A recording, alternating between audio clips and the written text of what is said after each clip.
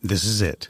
The putt to win the tournament. If you sink it, the championship is yours. But on your backswing, your hat falls over your eyes. Is this how you're running your business? Poor visibility because you're still relying on spreadsheets and outdated finance software? To see the full picture, you need to upgrade to NetSuite by Oracle. NetSuite is the #1 cloud financial system to power your growth. With visibility and control of your financials, inventory, HR, planning, budget, and more, NetSuite is everything you need to grow, all in one place. With NetSuite, you can automate your processes and close your books in no time while staying well ahead of your competition. 93% of surveyed businesses increased their visibility and control after upgrading to NetSuite. Over 27,000 businesses already use NetSuite. And right now, through the end of the year, NetSuite is offering a one-of-a-kind financing program to those ready to upgrade at netsuite.com/C-Suite. Head to netsuite.com/C-Suite for special end-of-year financing on the #1 financial system for growing businesses. netsuite.com/C-Suite.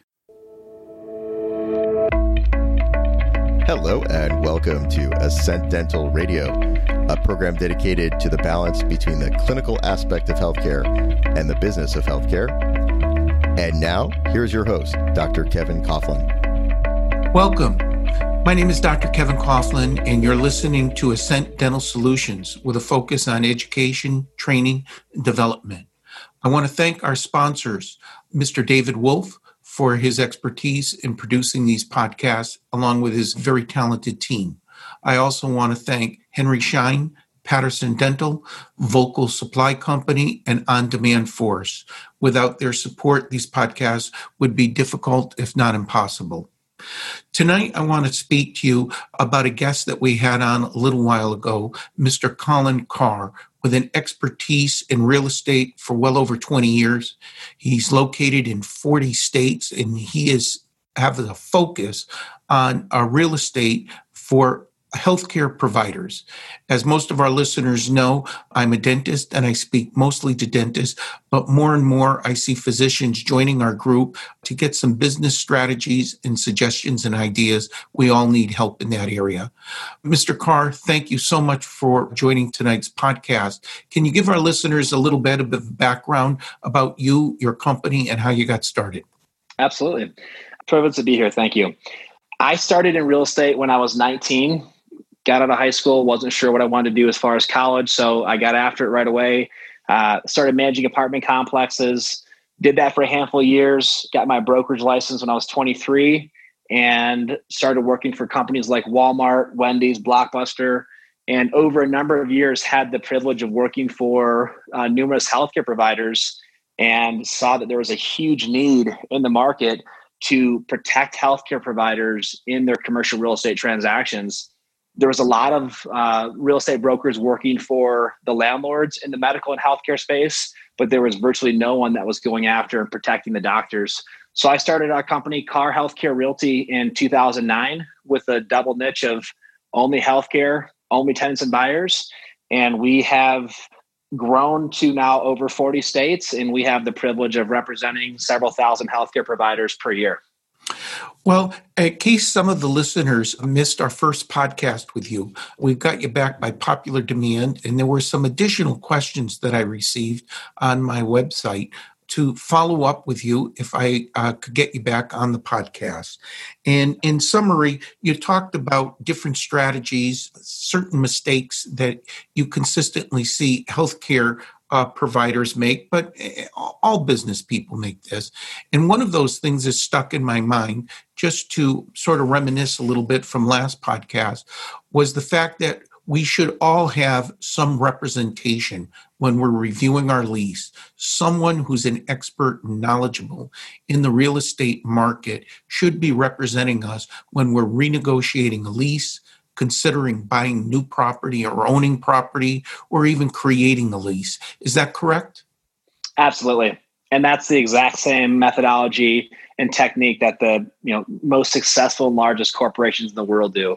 If you're a publicly traded company, if you're a Fortune 500 company, if you have a real estate transaction that you're approaching, every one of those companies is going to hire outside representation that specializes in their niche or their industry, or they're going to employ a team of real estate professionals in-house to handle the transaction for the basic understanding of there's too much on the line in every transaction. For dentists, for healthcare providers, real estate's typically the second or third highest expense behind payroll. Maybe equipment supplies jump in there.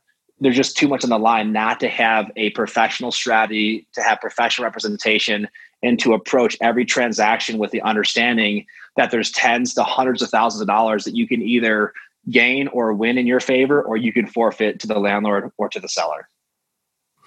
I can recall from last podcast something that stuck in my mind that I know I've made mistakes personally myself in not taking a look at other potential landlords when I'm negotiating a lease or looking at a lease.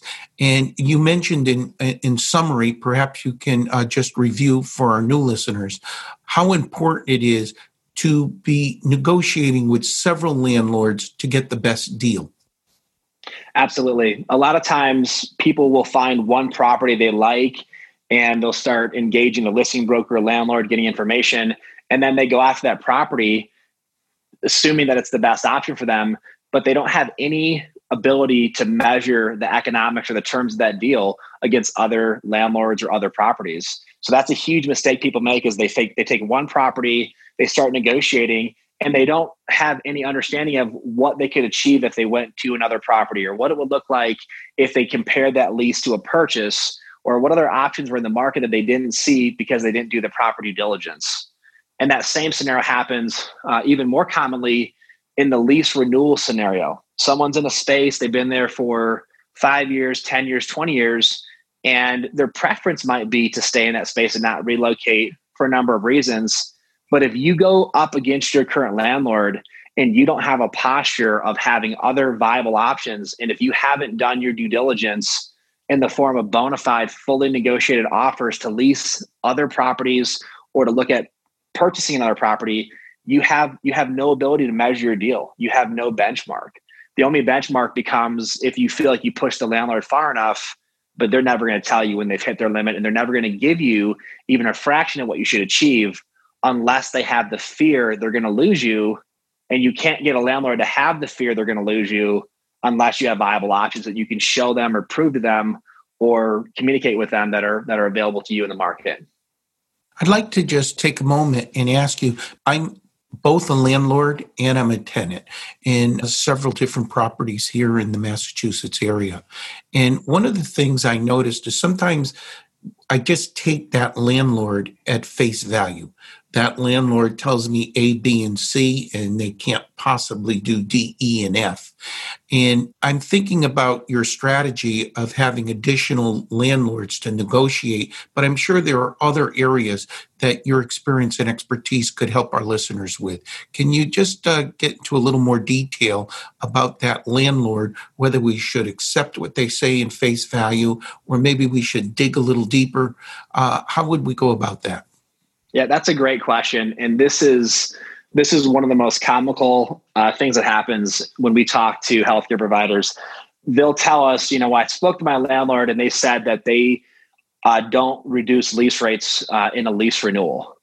And we usually laugh because when we ask them, so landlord told you that they have a self-imposed policy that they won't do something that would have a huge benefit to you, and instead it's going to help them make a ton of money. Did you really believe them? Like is that really what you think is real? And they just say, well, that's what they said. And our response is, of course they said that to you, because if you believe them, it just saved them tens of thousands of dollars. Landlords will tell people, we don't do free rent on deals. That's not true. If the right deal is there, and if they want to lease that space, and if they believe if they don't do free rent, they're going to have a vacancy sit there longer, or you might move out of the building, they'll do free rent to make that deal. It's the same thing with tenant improvement allowance. They'll say, well, we don't do more than a certain amount of money in tenant improvement allowance. But if you go to the market and you have two other landlords in that area that you've negotiated with that are willing to give you a higher tenant improvement allowance or more free rent, and you can communicate that to your landlord, they'll change their policy. And so, long story short here, landlords are masters at telling tenants, specifically healthcare providers that are not represented, that they won't do certain things. They've never done certain things. No one in their building's ever gotten this. They won't do it. and all they're doing is telling you what they want to happen and hoping you believe them. And the irony is, typically they're just flat out lying. They're saying, we've never done this. And the reality is several of their tenants in the building have achieved it, or other properties they've done it. And so long story short there, you can't take a landlord at face value. They're telling you what they want you to do and what they want you to believe. And that's another reason you want to have expert representation, because they'll be able to see right through that. Well, I could tell you, you certainly have opened my eyes. I wished I had had this podcast 20 years ago, but it's never too late to learn. And since I'm still investing and growing my own personal business, I can tell you that there's no question that I'm going to be using some of your expertise and knowledge. I'd like to talk a little bit about these healthcare providers, and myself included. Is there something or some strategy or recommendation to determine whether we should be leasing or buying? I think most healthcare professionals are relatively small business owners wearing multiple hats. And I know personally for me, should I buy this property? Should I lease this property? Is there something that your team of experts would help guide us in making those decisions? Absolutely.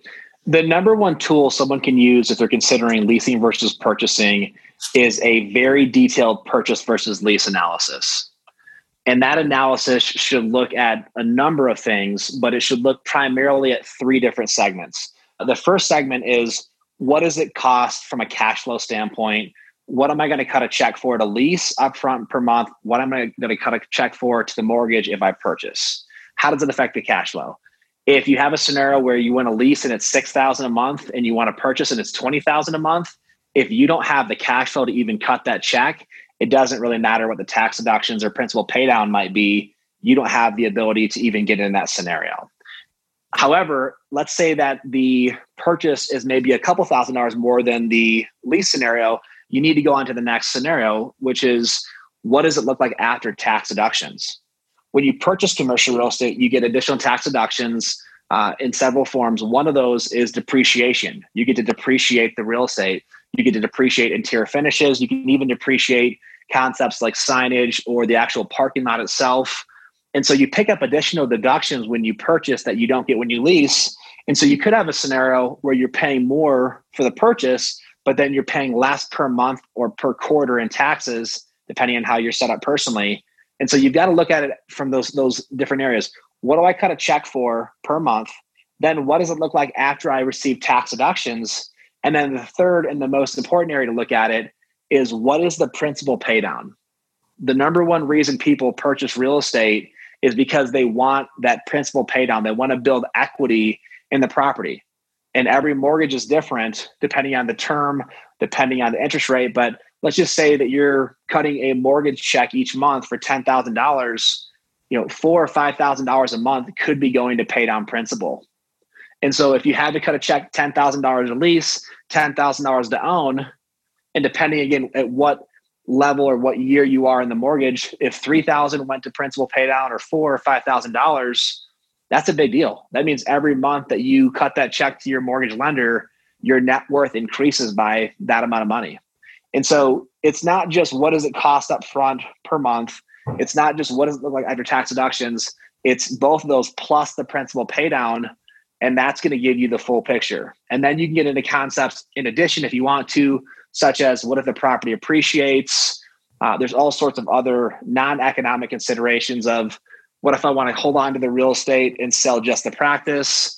What if I want flexibility? Those concepts. So purchase versus lease analysis, great way to do it. And it gives you a much clearer and a much more detailed perspective on which opportunity makes the most sense for you. That makes good sense to me. And I know you could be a little biased here, but maybe educate our listeners, since many of them may be new to hiring an expert like yourself to negotiate the lease, to help them determine whether to purchase or to take out a lease.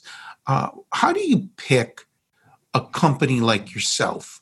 I'm sure you're not the only company out there, but is there something, some screening process? Is there some questions that you could ask our viewers or educate our viewers in asking as they go out and maybe investigate your field in a little more depth to determine who's going to best represent them and their interests? Absolutely. So you could start with something as basic as a Google search. You could search online and search, dental real estate broker or medical real estate broker or veterinary real estate broker. You can look online and see which companies specialize in healthcare. That's a great way to do it. Another way to do it, which you're probably going to get more qualified people right away, is to ask the key partners that you already trust in the market. Ask your CPA, ask your attorney, ask your lender. Who do they know personally? Who have they heard good things about?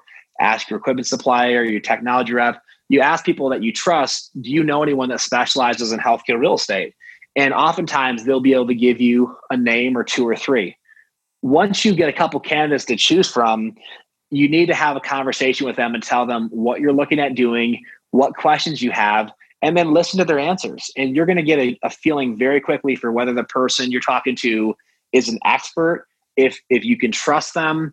And then you get into concepts such as, do you have any conflicts? If I had you represent me in this specific market, do you have any listings where you already work for the landlord or the seller? If you do, that person can't represent you without a conflict. So you need to find somebody who has an unbiased, conflict-free approach. And your ideal scenario is you find people that other people you trust can vouch for, that when you talk to them, you have a very high level of confidence that you can trust that person to put your interests first, to protect your needs, and that's going to help you capitalize on the transaction. And then on top of that, concepts like conflict-free, not working for sellers, landlords in the area, somebody that understands your industry. If you're a specialist, they understand what you do. Those are all increased benefits on top of it. Well, once again, I cannot thank you for educating not just myself, but our listeners. Mr. Carr, is there a way our listeners can get in touch with you and your company or your agents if they have additional questions or they'd like to have you represent them? Absolutely. The best way to contact us is our website, and that is carr.us, carr.us. We have a resources tab on our website that has dozens of educational articles, frequently asked questions, commercial real estate glossary, a tremendous amount of information that's very educational. In the upper right-hand corner of every page on our website, we have a Find an Agent tab. If you want to get a hold of someone in your local market and start a conversation with them, you can do that very quickly. And then also we have a tab for a free evaluation. And what this is, if you have a lease in place and you want to know, how does my lease compare to the current market? If I were to look at purchasing, what would that look like in comparison? If I want to renew or if I want to relocate, what are my options? And what does the market bear? We'll do a very detailed market analysis so you know exactly how your current terms compare to the market, what time you should start your next transaction, and we give you a lot of tips and tricks on top of that. Well, I just can't thank you enough. I can tell you that I've learned an enormous amount on the two podcasts that you've been so kind to and generous with your time. My name is Dr. Kevin Coughlin. You've been listening to Ascent Dental Solutions with a focus on training, education, knowledge, and development. I want to give a shout out again to Mr. David Wolf and his team of podcast experts. Without their knowledge, these podcasts could not be produced. And our sponsors, Henry Schein, Patterson Dental, Vocal Supply Company, and On Demand Force. I want to give, again, a special shout out to Mr. Carr. Trust me when I tell you, I've been a general dentist for 38 years. I've owned multiple properties, as many as 30 and as few as 3. And the knowledge and information that Mr. Carr and his company can give you can save you not only tons of money, but an enormous amount of reduction in stress and aggravation. We think nothing of going to our specialist, whether it's in medicine or in dentistry, to get advice and help. And we have a specialist here when it comes to real estate. And my suggestion is reach out to Mr. Carr and his company for their expertise and knowledge. Colin, thank you so much for your help. And listeners, thank you for taking your time. I hope you enjoyed tonight's podcast, and I look forward to speaking to you in the near future.